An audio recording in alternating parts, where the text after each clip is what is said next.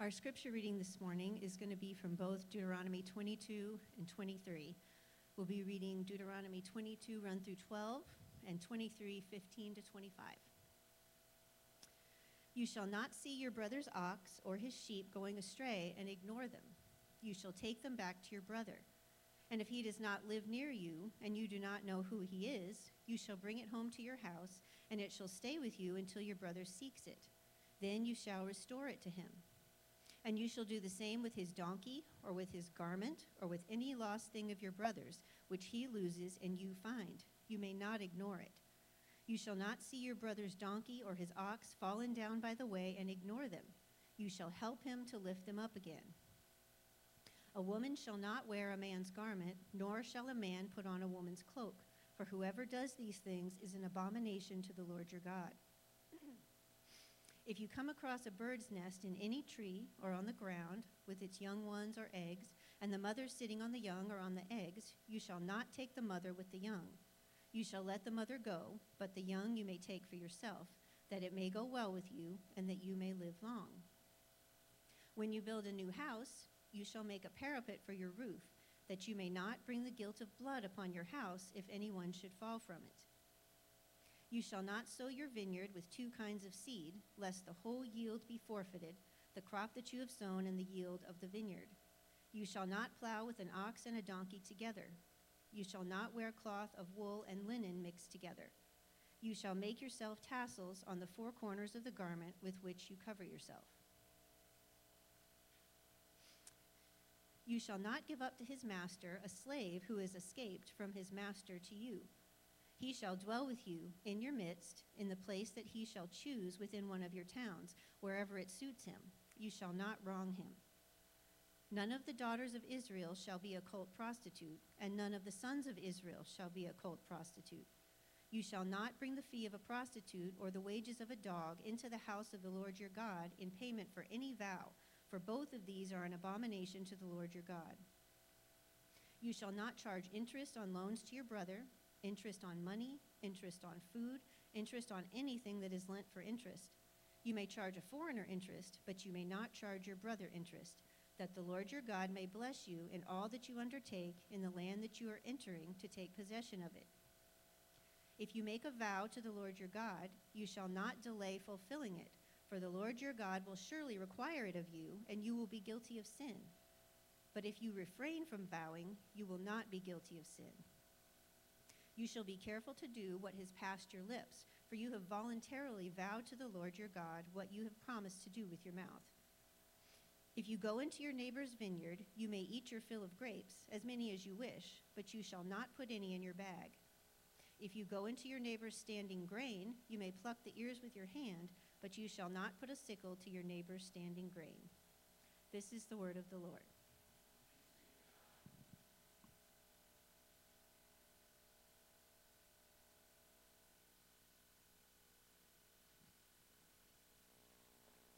We have the conviction that the word of the Lord and the whole counsel of God's word is profitable for us.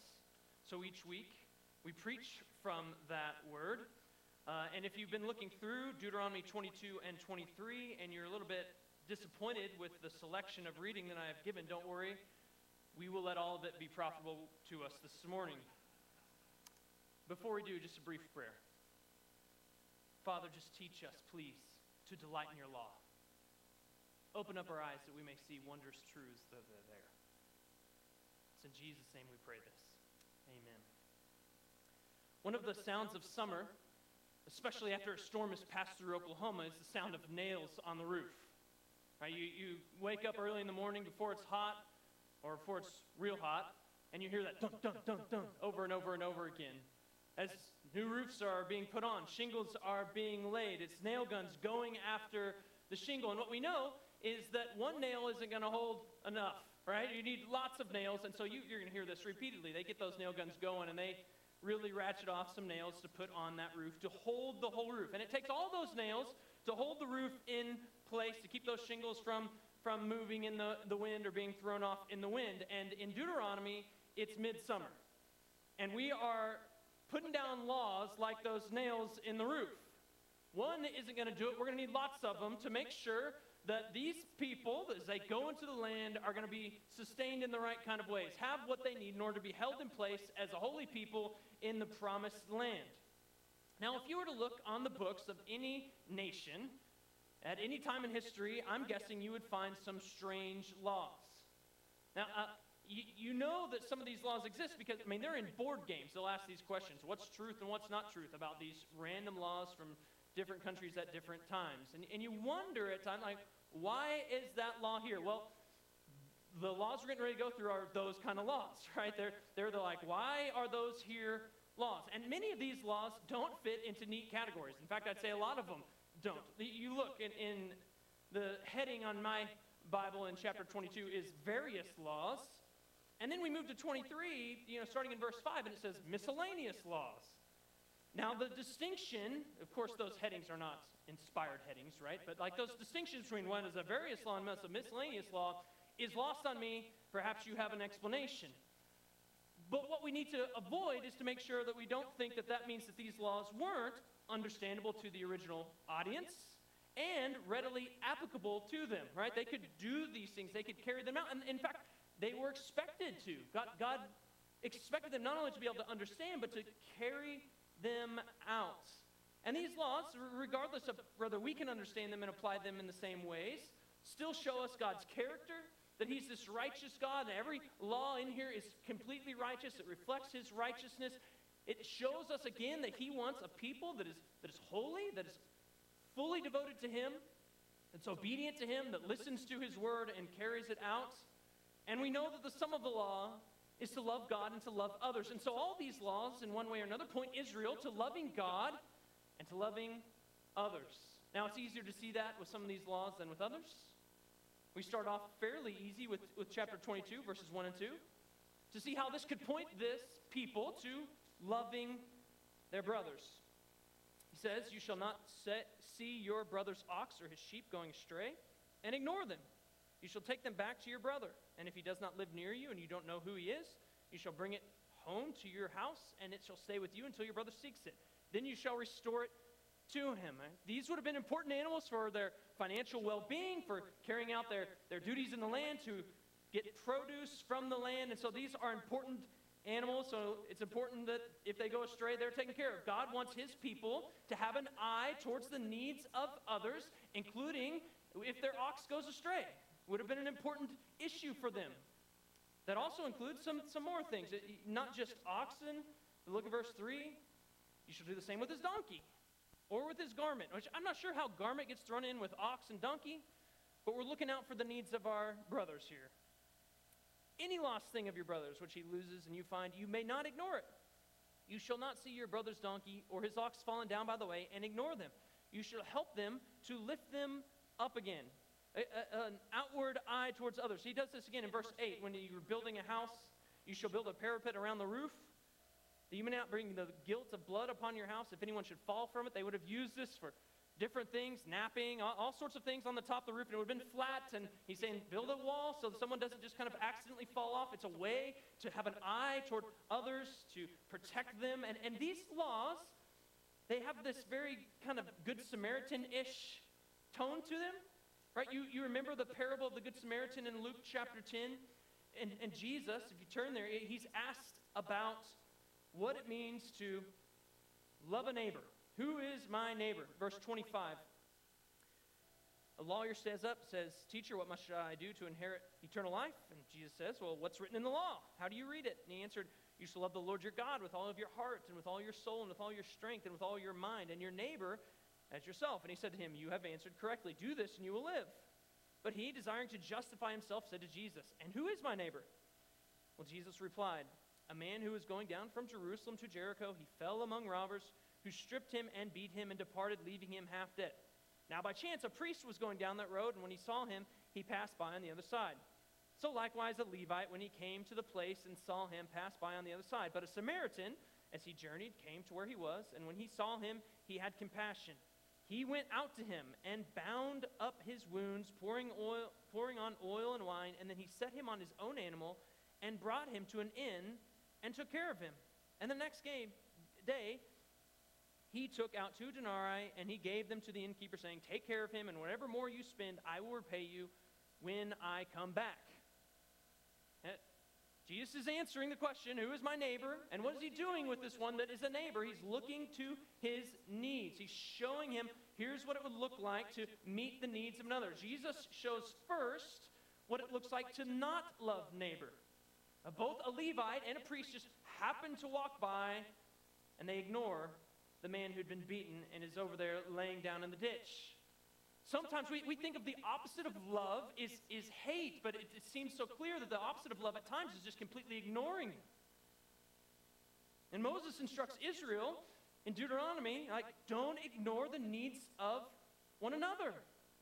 And a practical way to love them and not ignore them, to tend to their needs, is to take care of their ox or their donkey if it's loose.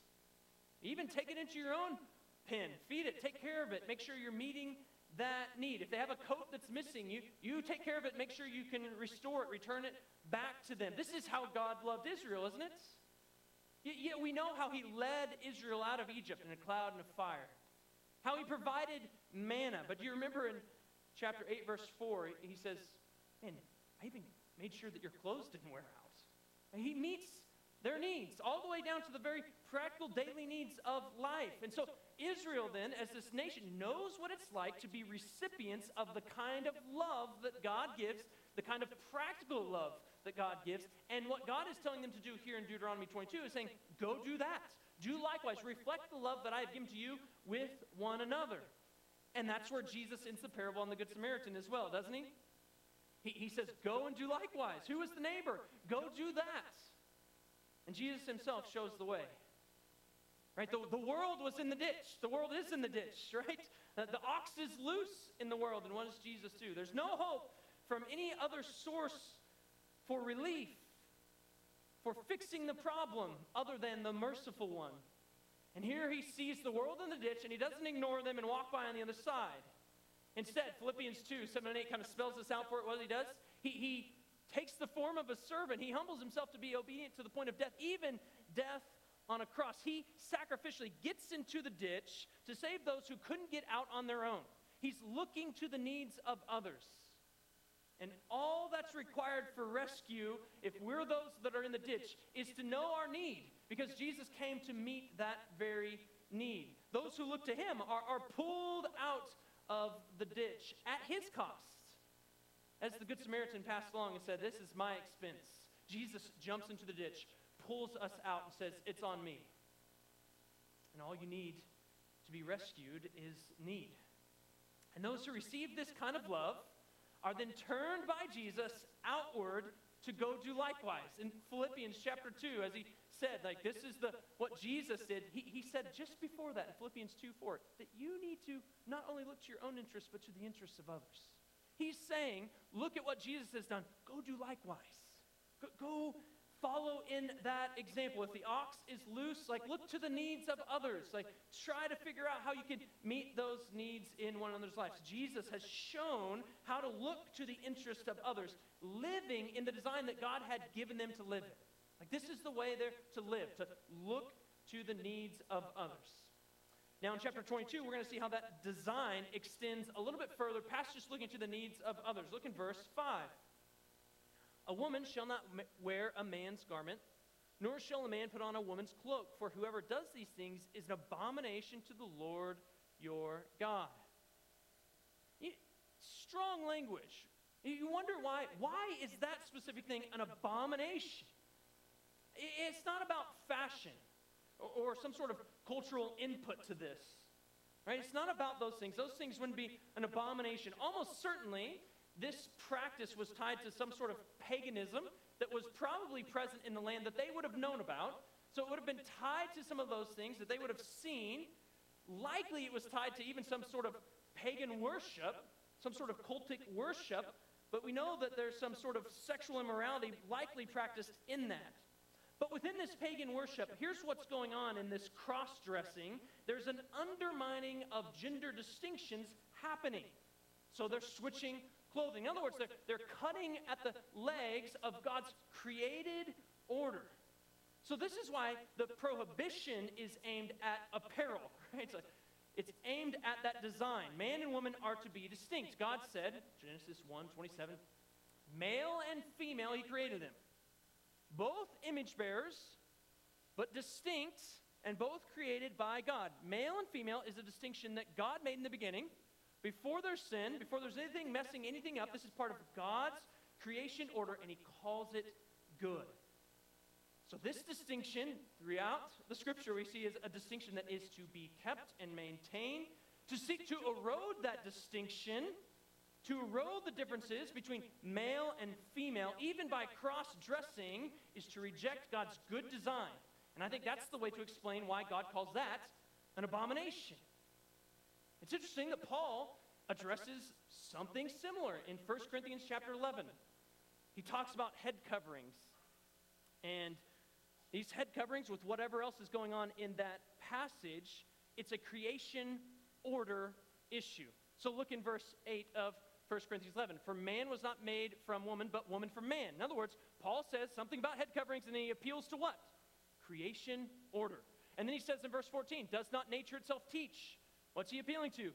The nature of creation, God's design, God's order. So whatever else is going on there, it's not primarily about clothing. It's about God's ordering, God's design. And the same thing is true in Deuteronomy. It's not primarily an issue of clothing. It's an issue of undermining God's design, God's created order, God's good distinctions that he has given for male and female. The erasing and the undermining of God's design and gender distinction is not a move toward God, but a move away from God. So what God has created and called good should not be eroded away, should not be diminished or minimized in the midst of God's people. These are things that God has created and called good, so God's people should reflect that and keep those distinctions and call them good as well. So without hesitation then, Moses moves on to another hot button issue. Verse 6 and 7, if you come across a bird's nest in any tree or ground with young ones or eggs, and the mother sitting on the young of the eggs, you shouldn't take the mother with the young. You shall let the mother go, but the young you may take for yourself, that it may go well with you, and that you may live long. The other day, I was walking, and on the sidewalk was a hummingbird. I think it was hurt. And I stopped and kind of bent down and looked at it. It didn't move anywhere, so I just left it alone. And I came back, and I was like, wait a second, did I do the right thing according to the law? There was no nest nearby, so I think I'm good for now. Why is this given? We don't know, right? So that's part of the answer. It's possible that he says that you might live long in the land, that the principle here is a little bit like what we do with chickens, right? If you take out all the hens, you don't have eggs that could produce and be helpful for you in terms of longevity in this place. Perhaps that's what's going on. So let the mother continue so that they can continue to produce for you, but you can eat the eggs. Maybe that's it. Again, he moves right on. He thinks that they're going to understand this and apply this. So he says, verse 9. We did verse 8 earlier. Let's skip down to verse 9. You shall not sow your vineyard with two kinds of seed, lest the whole yield be forfeited. The crop that you have sown and the yield of the vineyard, you shall not plow with an ox and a donkey together. You shall not wear cloth or of wool and linen mixed together. Sowing, plowing, dressing, they're all dressed together, kind of, again, without explanation. And again, we don't have a ton of background that just fills in. It's like, here's exactly what's going on here. But here's what we know, that all of this would have kept Israel, again, as a distinct people. Like, why do you do that? Because we're holy to the Lord. We're a distinct people because God has told us to. Right? That's the main reason, it seems. And so again, especially you see this with verse 12. You shall make, kind of rounding out this session, he says, you shall make yourselves tassels on the four corners of the garment with which you cover yourself. And so that seems like an odd one to kind of end this section, but if you look in Numbers chapter 15, it speaks to these tassels, verse 37. The Lord said to Moses, speak to the people of Israel, and tell them to make tassels on the corners of their garments throughout their generations, and to put a cord of blue on the tassels of each corner. And it shall be a tassel for you to look at and remember all the commandments of the Lord to do them, and to not follow after your own heart or your own eyes, which you are inclined to whore after. So you shall remember and do all my commandments, and be holy to the Lord your God. So perhaps even the sowing, the plowing, and what you wear, and those tassels are all meant to kind of summarize the same kind of thing. To remember that God is your God, and that you're a distinct people. To remind them everywhere that they are, and everything that they do, that they're to be holy unto the Lord a people that obeys him and keeps his word even when they maybe don't understand. Now, perhaps in Israel's history, there's nowhere that Israel's distinction and holiness was to be more clear than in the area of sexual morality. And he goes on to list several situations in at least some sort of coherent section here in chapter 22 and 23 that address the reality of sinful Israel in the promised land. Again, he addresses the reality of what's going to happen there so that they can apply these things in the land. Verse 13 of chapter 22. If a man takes a wife, and he goes into her and hates her, and accuses her of misconduct, and brings a bad name upon her, saying, I took this woman, and when I came near her, I didn't find in her evidence of virginity. So this is a major accusation, a big charge in Israel. This accusation would bring not only this woman, but her entire family into poor light. And that's probably putting it pretty lightly. It would be to cut against the reputation not only of this woman and her family, but of the people of Israel. And notice that this accusation isn't one that's just accepted. And just believe him and carry on from there. These instructions, they work to protect this woman and her family from some sort of major accusation, from a false charge, from someone just trying to get their own way in a sinful way. So here we go in verse 15. It says, Then the father of the young woman and her mother shall take and bring out the evidence of her virginity to the elders of the city in the gate. And the father of the young woman shall say to the elders, I gave my daughter to this man to marry, and he hates her. And behold, he has accused her of misconduct, saying, I didn't find in your daughter evidence of virginity. And yet, this is the evidence of my daughter's virginity, and they shall spread the cloak before the elders of the city. Essentially, this cloak amounts to evidence that the woman wasn't pregnant before consummating the marriage, right? So, if that's the case, here's what he's saying. Then, if that's the case, then this man has falsely accused her. And then the action, the judgment, is to go against the man who falsely accused this woman. This is a major charge against this woman and her reputation and her family's reputation, including the father who would have been in charge of her during especially the betrothal period when this pregnancy would have, supposedly by this man, happened. So it's a major charge against a woman and her family. And so if this is a false charge, verse 18, the elders of the city shall take the man and whip him. And they shall find him 100 shekels of silver and give them to the father of the young woman, because he has brought a bad name upon a virgin of Israel, and she shall be his wife. He may not divorce her all of his days. Now, no doubt, when we read this sounds like a hard situation for this woman. Now she's going to be stuck with this man who would give this false charge against her because he hates her. And undoubtedly, it's going to be some serious work for them to have a good marriage from this point. But I think this comment helps. One says this, that the law takes the view that the security and provision of a household, even in the home of such a man, is preferable to the insecurity of a divorced woman that nobody else is likely to marry. Again, we need to remember that Moses is giving laws and addressing a very broken situation with the view towards the best we can, taking care to protect the vulnerable woman in this situation. And so, yeah, it sounds hard, but we're trying to bring some sense of help to a very troubled situation. But in verse 20, this scenario flips. If the thing is true, that evidence of virginity was not found in the young woman, and again, if true, is a key statement. Right? The people of Israel, the people of God, should really care about the truth. The truth matters to God.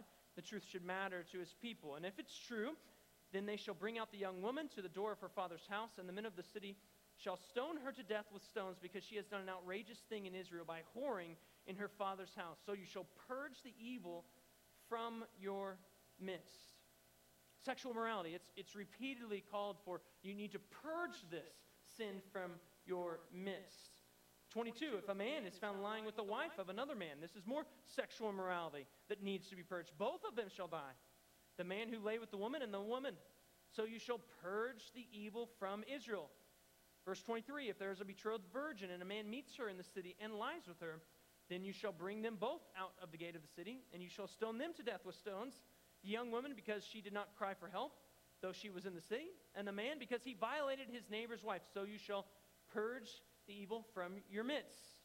The latter scenario is assuming that had she had cried out for help, there would have been help available. It's less likely to have secluded hotel rooms where no one could hear what was going on in Israel, in their camp, and in their midst. And so there's this assumption that's going on here that help would have been available.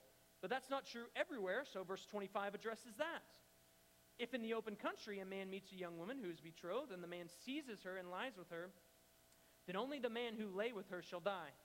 But you shall do nothing to the young woman. She has committed no offense punishable by death. For this case is like that of a man attacking and murdering his neighbor, because he has met her in the open country, and though the betrothed young woman cried for help, there was no one to rescue her. Again, there's out in the open, and there is the assumption that there was a cry for help, and no one was around. And so the punishment is brought on to the man. And finally, we kind of round out one more kind of rape scenario in chapter 22 in verse 28. If a man meets a virgin who is not betrothed and seizes her and lies with her, and they are found, then the man who lay with her shall give to the father of the young woman 50 shekels of silver, and she shall be his wife, because he has violated her. He may not divorce her all his days. And likely the penalty here is a little bit different, because there's no break of relationship that was already there, like one that was betrothed in the earlier cases. And again, we get to this place where it sounds like, man, now this woman is going to have to stay with this man, and that seems like a hard situation, but it protects her and any child born from her, and actually gives her ongoing provision. Do you remember the story of Amnon and Tamar in 2 Samuel chapter 13? Amnon loved, not the kind of love, godly love, his sister Tamar, and he rapes her. And then look what happens. Verse 15. Then Amnon hated her with a very great hatred, so that the hatred with which he hated her was greater than the love with which he had loved her. And he said to her, "Get up and go." And notice what she says. This gives us an understanding of the situation that young women would have been in should this be going on in Israel. Notice what she says. "No, my brother, for this wrong in sending me away is greater than the other that you did to me." But he would not listen to her. So one wrong is greater. And what Moses is trying to do is say, let's not move into greater wrong here. Let's make sure that that woman is provided for and protected on an ongoing way, and not worse may happen. And then in verse 30, one last scenario of sexual morality is addressed. 22, verse 30, "A man shall not take his father's wife, so that he does not uncover his father's nakedness." And this seems like a far stretch. But we think about, again, they're addressing reality, and likely what this was a stepmother. And likely, again, while there might have been in our day and times, like moms and dads have a decent distance of age, that may not have been true here. And so, like, this is a serious scenario, something that Moses needed to speak to. But when we get to the end of chapter 22, and that this entire section of sexual immorality exists, shows how far we've come from Eden. Shows the extent of the brokenness present in Israel. And sexual immorality, it just litters their history everywhere. Judah and Tamar. Reuben takes his father's, concubine, Bilhah. And we could go on with the sexual immorality that's present in the people of Israel from very early on. It's all over their history. It litters every corner of it almost. Brokenness is everywhere. And that brokenness brings on hardship for men and women and families all through. It causes much havoc. And here's what these laws are doing. They're seeking to mitigate that brokenness, to protect the vulnerable as best they can, and to promote purity in their midst. They're purging this so that they don't have to continue to deal with these things. These laws aim at keeping some semblance of the family and sexual morality intact in their midst. And God is so concerned about sexual morality within his people because God is the one who designed sex and marriage and family. And this good design from this good creator, this ordering that he has given, is for the flourishing of his people, for the flourishing of man and woman and their offspring. It's for the flourishing of all of the things that he has created and called good. And so sexual immorality has to be purged because it rages against God's good design that he had given in the beginning. And what's permissible in terms of sexual immorality And sexual morality, in the arena of sexual morality, reveals more than just cultural boundary markers, more than just even physical boundaries and physical lines that we could draw. What's permissible in terms of sexual morality, because it's God's design, reveals one's heart toward God and his image bearers. And so always, this place of sexual morality, from the beginning, got fraught with much difficulty and perversion, and continues on today, because it's God's design and because it reveals our hearts for God. This is going to be a place that's going to be a constant spiritual battleground. It's always going to be a place of spiritual contention. Sexual morality is always going to be on the target of the enemy. Let's aim there, because it destroys so much if it's perverted. Undoubtedly, the enemy, who loves to steal, kill, and destroy, has his fingerprints all over this arena. It's why it is so perverted in almost every point of history that you could look to. And adding into sexual morality confusion or temptation or even more sin into God's good design wreaks havoc for the people that are caught up in it. It destroys so many good things that God has given and ordered. And if we look around, the carnage that has been created by sexual immorality is just evident everywhere, all over. Sexual immorality litters our history too. We look in our own lives and we can see the carnage of sexual immorality that maybe not be completely obvious to those on the outside, but we know the toll that it has taken on our lives and on our souls. But the truth is God's good design is better, and sexual immorality, though evident everywhere, though has inflicted much pain, does not have to be the last word. More powerful than the brutal reality of sexual immorality and all the brokenness in its wake is the gospel. Paul looks to Eden and the pronouncements made there. The good pronouncements of man and woman. And that for this reason, man shall leave his father and mother and cleave and hold fast to his wife. He looks back at that Edenic pronouncement and he says of that, that's a profound mystery. Paul, pretty smart guy, he doesn't say a lot is really mysterious. Like, he has a lot and has figured out a lot for us. And he looks back at that and he says, wow, that's mysterious. That's profoundly mysterious. And I say that it's pointing to more than just that thing. It's pointing to, through his vantage point, looking back, Christ in the church. So sex and marriage and family, they're remnants of Eden, and they point beyond themselves, Paul says, to the love that exists between God and his people, Christ and his church. They point to the love of God for us in Christ. They point to the love of God for sexual sinners like us. So in other words, immorality is not the last word for those in Jesus. The gospel is stronger and more powerful than that. We read this in 1 Corinthians. Love this passage, 1 Corinthians chapter 6, verse 9. Do you not know? Again, Paul was dealing with some of these very same issues that Deuteronomy addresses in the Corinthian church. But here's what he says to them. Do you not know that the unrighteous will not inherit the kingdom of God? Do not be deceived. Neither the sexually immoral, nor idolaters, nor adulterers, nor men who practice homosexuality, nor thieves, nor the greedy, nor drunkards, nor revilers, nor swindlers will inherit the kingdom of God. And such were some of you. And we need to own that. There's our sexual brokenness right there. And we can own that because of what's coming. You can own this and turn from it because of what he says next. But you were washed, you were sanctified,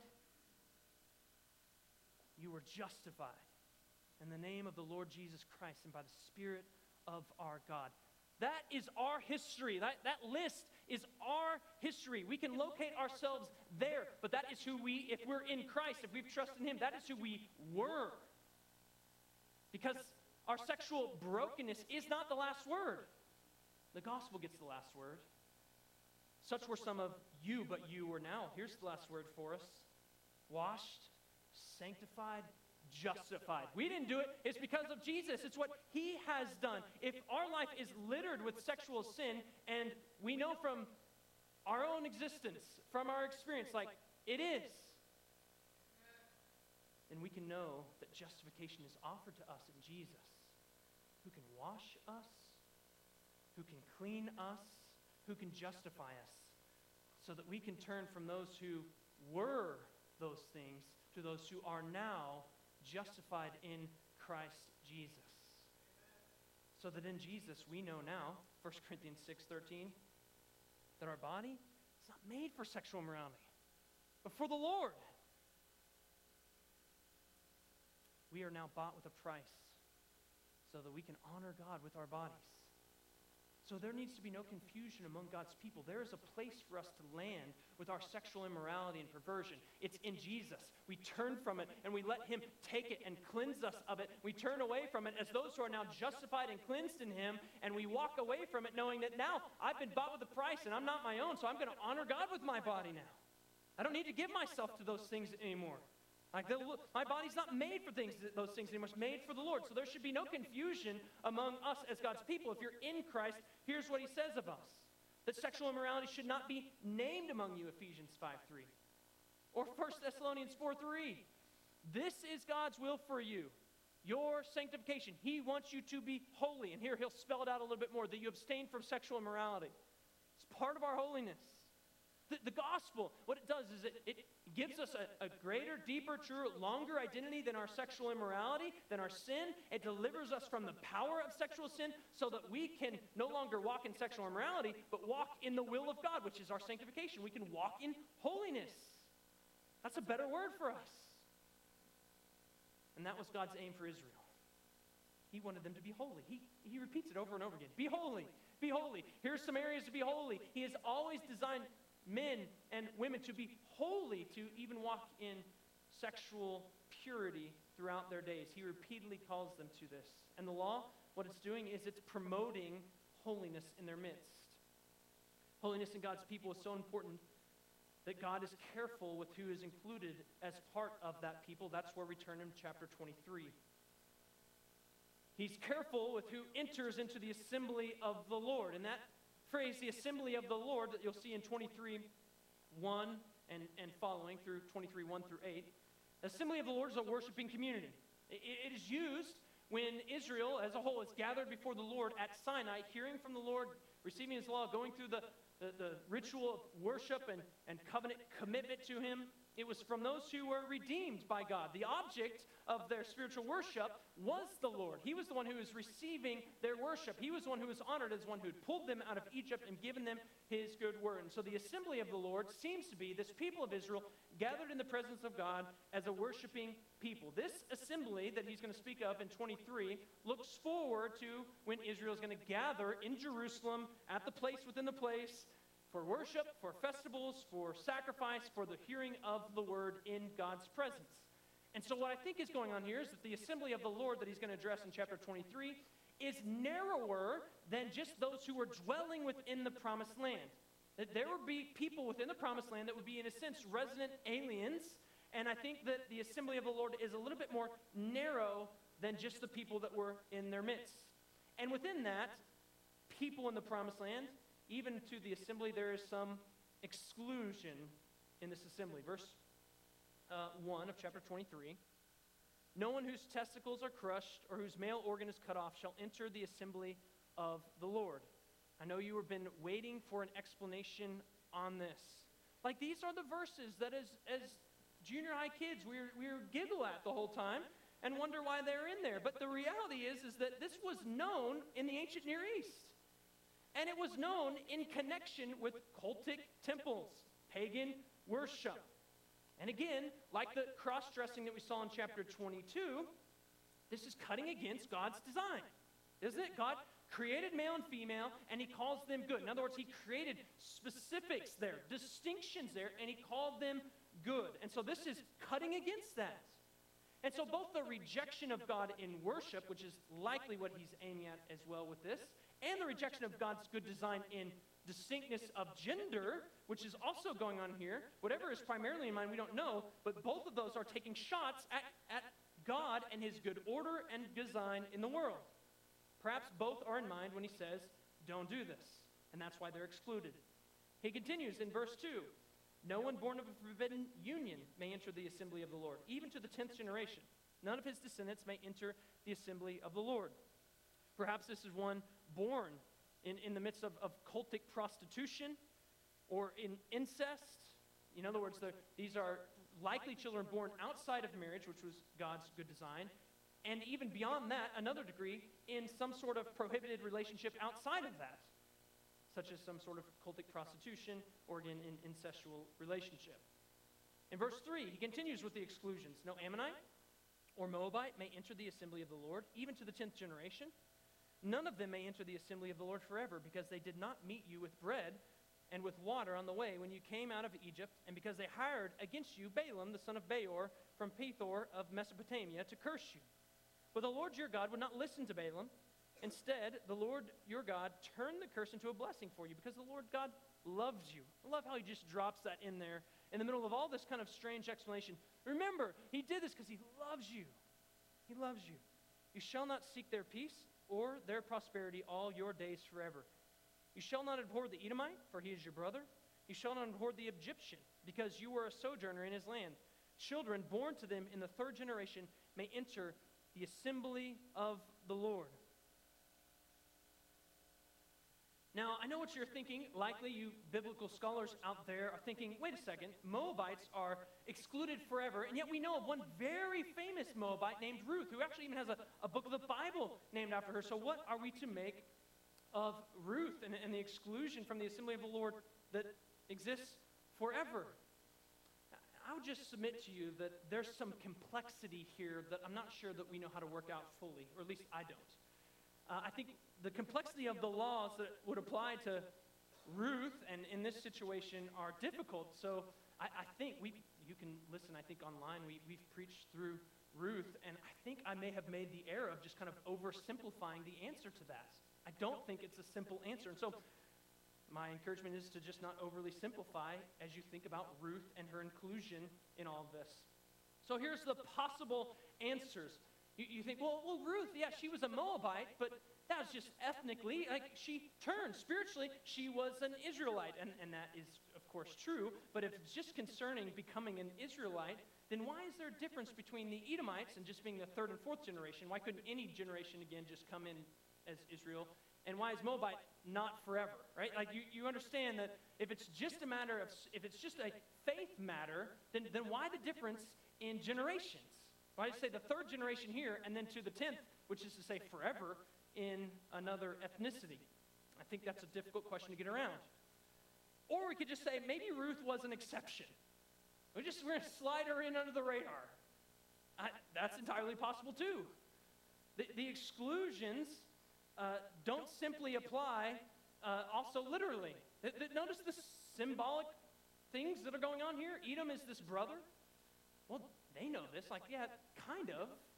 Symbolically, Edom is a brother, right? That would have been, distant relations. But he says he talks to them as if they're brothers, and so they're treated differently. So in other words, there is some symbolic language here too. And this is where I think I found the most helpful. This commentator says this using kind of that symbolic language. He says this, that this law is consistently interpreted, that is the law of exclusion, specifically of Moabites, is consistently interpreted symbolically rather than literally elsewhere in the Scripture. The narrative rationale seems to function as the basis of the law over and against genealogical or ethnic identity. So, in other words, there's some symbolic language going on here, but the law is going to triumph still over genealogy or ethnicity in terms of identity. The law is to win. Boaz, certainly as he pursues Ruth, I think clearly takes her as one who is not excluded from the assembly of the Lord. And perhaps we could say, here's one who has way more authority on the issue than we do, as one who would have understood these things well, and actually seems to be a really righteous man and looks in the right way towards what's going on. And given the description that he gives there, his interpretation of this law is probably the best one. And he certainly doesn't see her as excluded. But we don't know how he got there necessarily. There's not an explanation on how he justified her inclusion into the assembly of the Lord. Maybe, as this author goes on to say, that maybe Boaz had an idea of Ruth as Paul does of Israel. Listen to this next comment. This symbolic identity could mark in a similar fashion as Israel does for Paul. Just as not all Israel is Israel, not all Moabites are Moabites. And so perhaps Ruth is a Moabite of Moabites, right? Like she's in a different category. She fits the different category of what a Moabite is. All that to say is that this case reminds us that these exclusions and their details are just not spelled out for us. Perhaps they're a barrier for Israel to say, be careful with just letting someone into this assembly, that doesn't then hurt the assembly and what's going on here because of their lack of sincerity in their faith and covenant to God. Perhaps it's just laid down as judgment against these nations. Certainly there's some tone of that. Perhaps there's a different reason for these exclusions that we don't know. It's another place to acknowledge that God knows and that he gives these things because he loves Israel for their good and that he is one who can be trusted. And so even if we don't understand all the explanations, we can say, well, God is God. He's the one who's speaking. We're lucky that we're even alive in his speech, so let's submit to him in his word here. The idea of God excluding any of those seems to be a completely repugnant thought in our culture, doesn't it? And that God would have this list, even a detailed list of certain nations that would be excluded, lands as harsh. But again, even for us, God is God. We are not him. And part of our explanation, part of the explanation I'd give to you, part of the explanation for ourselves and that we could give to others in the midst of all these exclusions that God have, because we don't have a full answer, because we can't explain it and justify every single detail of it, is to say, you need to take that to the Lord. I'm sure he can handle all of our questions. I'm sure he can handle other people's questions. Say, you need to wrestle with him about that and see if you can't work it out. But at the same time, part of our explanation in response to this is to say, let's also look at the full picture that we have of God. I'll point us to one spot in Isaiah chapter 56. Isaiah looks forward to a different day, and he says this in verse 3, let not the foreigner who has joined himself to the Lord say, the Lord will surely separate me from his people. And let not the eunuch say, behold, I'm a dry tree. For thus says the Lord to the eunuchs who keep my Sabbaths, who choose the things that please me and hold fast my covenant, I will give in my house and within my walls a monument and a name, a better than sons and daughters. I will give them an everlasting name that shall not be cut off. And the foreigners who join themselves to the Lord, to minister to him, to love the name of the Lord, and to be his servants, everyone who keeps the Sabbath and does not profane it, and holds fast my covenant, these things I will bring to my holy mountain, and make them joyful in my house of prayer. Their burnt offerings and their sacrifices will be accepted on my altar. For my house shall be called a house of prayer for all peoples. And the Lord who gathers the outcasts of Israel declares, I will gather yet others to him, besides those already gathered. Let's make sure that when we explain all these things, we bring the fullness of the picture of God that we have. And although we don't know how to explain every area, here's what we know about God. He looks forward to this day when he says, oh yeah, some of those things I talked about in Deuteronomy chapter 23, there's a day coming, all of them are included, and they're included in unique ways. Names better than sons and daughters. You're not a dry tree anymore. Look at the hope and the goodness in God in that. He looks forward to their full inclusion. This Isaiah 56 is inclusive exclusivity, though. Because what happens here is that they're not just those who are just whoever now comes. They're those who join themselves to the Lord. They're keeping Sabbaths. In other words, they're saying, this God really exists, and so we're gonna rest on this day because we think that's what he's commanded of us. This God really exists, so we're going to that place to worship him. Like, they're not just those who are just, now we're included in the Lord. He's just called us, fine. No, they're those who have joined the Lord, right? So there's some inclusive exclusivity. Perhaps Ruth herself is symbolically pointing forward to that kind of day. Now, the author that I quoted earlier, whose name I'm not sure I can pronounce, which probably means he's super smart. Ruth moves Revelation forward by narrative exegesis of legal instruction. In other words, even just the take on Ruth might say, here's what we're doing with the law. Here's how it's being applied as we look forward and move towards the future of one who's going to come and deliver us from underneath the law by becoming a curse for us. Perhaps it's doing that in a complementary fashion to all the other scriptural advances like Isaiah 56. In other words, I think that maybe part of what Ruth is doing is symbolically saying, hey, there's hope for Moab coming. And it's actually in her. She didn't know it, right? It's coming. It's interesting that in Jesus' ministry, if we don't like exclusivity, that you're probably not going to like Jesus much. He makes the exclusivity of God very explicit. Not just anyone, If you want to come to the Father, you have to come through me. There's no other way. I'm the way, the truth, and the life. No one comes apart from me. No one comes in any other way. There's no other way to come. And so the assembly of the Lord through Jesus is a very specific assembly. It's not just anyone is in that assembly. It's the in Christ ones that are in that assembly. Only through him. He is the way. And it's interesting then that after this happens, that one of the earliest converts after the resurrection is a foreign eunuch reading Isaiah. The gospel is that good.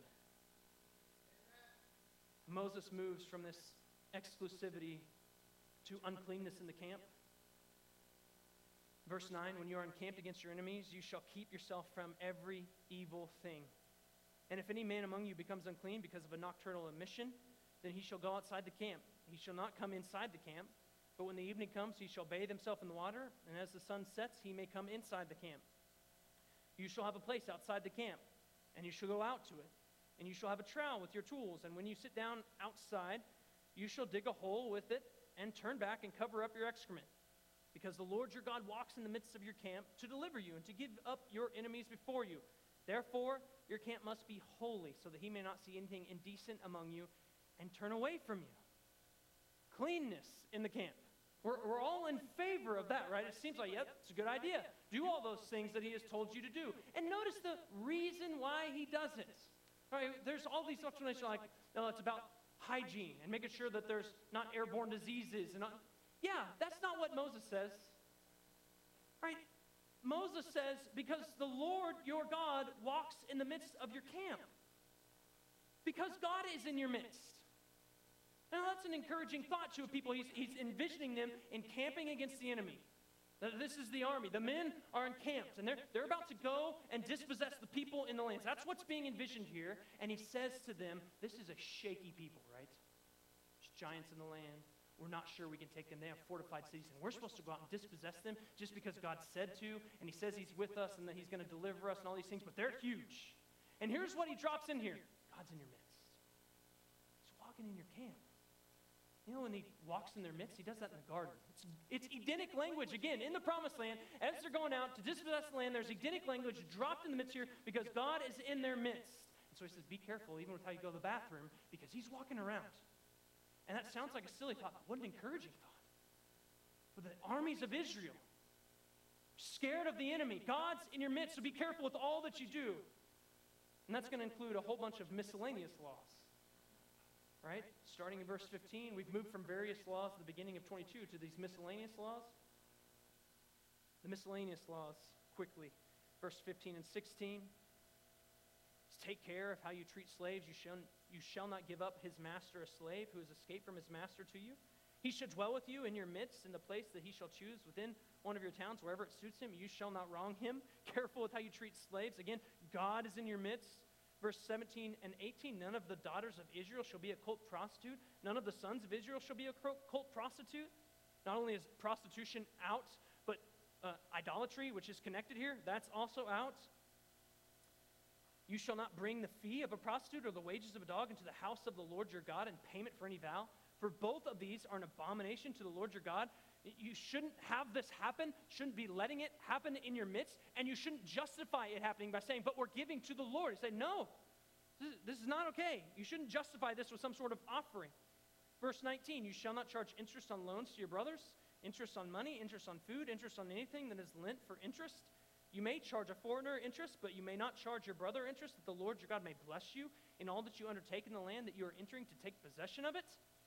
The promised land, this place that God is giving them, is a place of abundance. And so generosity should rule the day for the people of Israel. They should be reflecting what God has given to them, that he has not only delivered them into the land, but made this land an abundant place that will produce plenty for them so that they should be able to lend to others without any hesitation. No need for interest. God has given us more than we need here. It's an abundant place. His goodness prevails. And so we should be able to rule this land and love one another with generosity. It reflects God. And I think that's what happens in verse 24. I'll skip 21 for a second. If you go to your neighbor's vineyard, you may eat your fill of grapes, as many as you wish, but you shall not put any in your bag.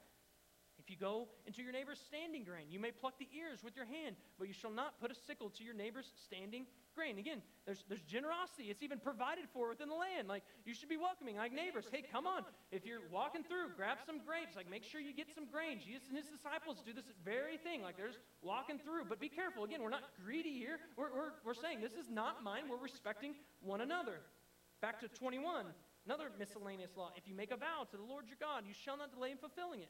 For the Lord your God will surely require it of you, and you will be guilty of sin. But if you refrain from vowing, you will not be guilty of sin. You shall be careful to do what has passed your lips, for you have voluntarily vowed to the Lord your God what you have promised with your mouth. God's people are people who should be a people of integrity. Their words should match their lives. Their yes is to be their yes. Their no is to be their no. And so Moses here, he finishes 23, and at least for now, he puts the final nail in the miscellaneous laws of chapter 23, creating a fuller picture for us of what it looks like for Israel to be a holy people in the promised land. And we have to come to it with humility and say, like, this is not a picture that is entirely clear to us, that we entirely and fully understand. But we also see the clearer picture of the law in Jesus. Here's the one who's born under the law, who perfectly keeps the law. Apparently all these things Jesus knew how to keep perfectly and did. And where Israel and all of us have been people who have failed to be people of our word, failed to have the integrity to let our yes be yes and our no be no, Jesus is the one who not only fulfills the whole law, but he's the one who's the yes and the amen to all the promises of God. So here's God, the one who does keep every single promise, who does keep every single word, who fulfills every single part of it. All of his promises, all the fulfillment of the law, they find their end, they find their amen in Jesus. And what all the law has been pointing to finds its fulfillment, finds its summary in Jesus. And what James, he comes along in James chapter 2, and he says, those who fail at any point of the law, including any of these various laws and miscellaneous laws, are guilty of all of it. And so all of them, anyone who fails at any point, are guilty and deserve the judgment that the law requires. And that includes us, unless we're vitally connected to the one who's always kept his word. And that's Jesus, the one who fulfilled the whole law. So that we could say, if you don't belong to him, then you are now guilty of the entire law because you failed at some point. And one point makes you guilty of all of it. But if you're in him, then now all of a sudden, although you are guilty of the law and deserve the judgment that the law brings, now all of a sudden you're righteous in God's sight. Not because you created that righteousness, but because you received it from the one who is fully righteous, Jesus Christ himself. If that's you, right, we remember what Jesus has done. We celebrate his work on our behalf. We together take a meal of faith that says, I'm vitally connected to him. I'm in him, so that when God looks at me, he could see all these sins that I'm deserving of, judgment from him for, but instead he sees Christ. He sees his righteousness. His body, his blood have now covered me, cleansed me, washed me, so I'm justified in him. If you're not in Jesus, you haven't trusted, believed in Jesus, this meal lacks all that meaning, because you haven't given yourself to him. And so he'd said, don't take this meal. Don't take it in a way that's vain. Instead, trust in Jesus. He is the perfect righteousness that you need, and he offers it to you freely if you would come and repent of your sins and believe in him. Let's bow in prayer as we prepare for this meal together.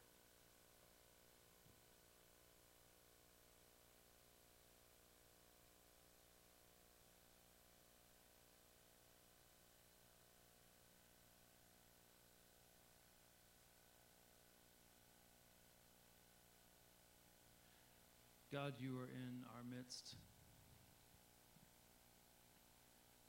And you say that you have sent your Holy Spirit down to this earth.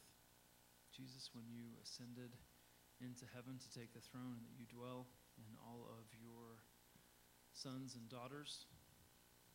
And you see everything that we see, that we think, that we do, that we say, that we want. And we know that when we compare our actions and our lives and the desires of our hearts, we fall short of your holy standard. And there's no way that we can obey all of your commands, even if we're under the new covenant. You've given us commands, and we fall short. And so, Jesus, we celebrate you today. for fulfilling the law for us and for becoming a curse on a tree so that we could be set free from the guilt of our sin and the judgment that we rightly deserve before your throne, and so that we can stand before you and come before your throne boldly and hold our heads high. And we stand in grace, as Paul said, not by our works. And so, Jesus, as we reflect on your death and your resurrection, we praise you for your mercy and for your grace. And God, we still know that you care how we live. Fulfilling the law doesn't mean that you care less about how we live and what we do.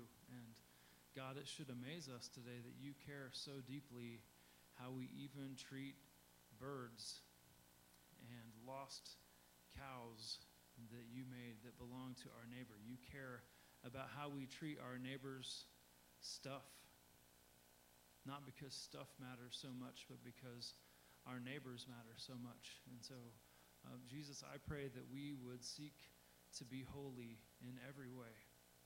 And I ask that we would seek to find ways to apply your truth and to love our neighbor that we may not even be thinking of, Lord. Let us be others focused like you were. Let us look to the needs of others more than we look to our own needs. Jesus, we want to be like you. You died for us. Help us live for your glory and for the good of others. In Jesus' name I pray. Amen.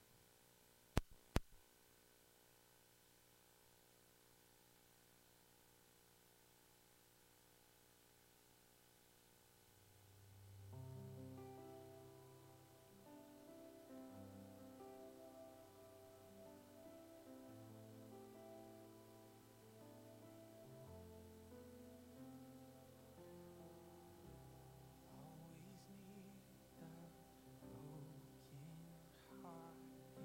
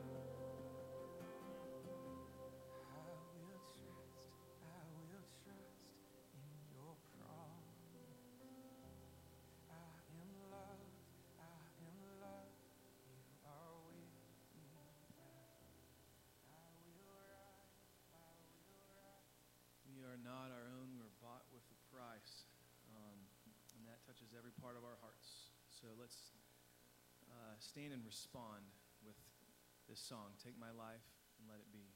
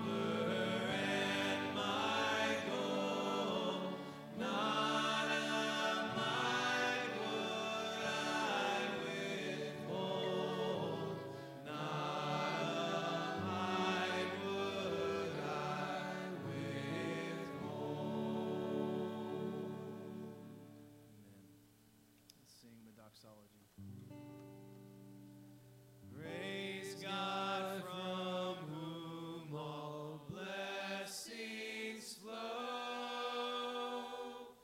Praise Him, all creatures here below. Praise Him above, ye heavenly hosts. Praise Father, Son, and Holy Ghost. Amen.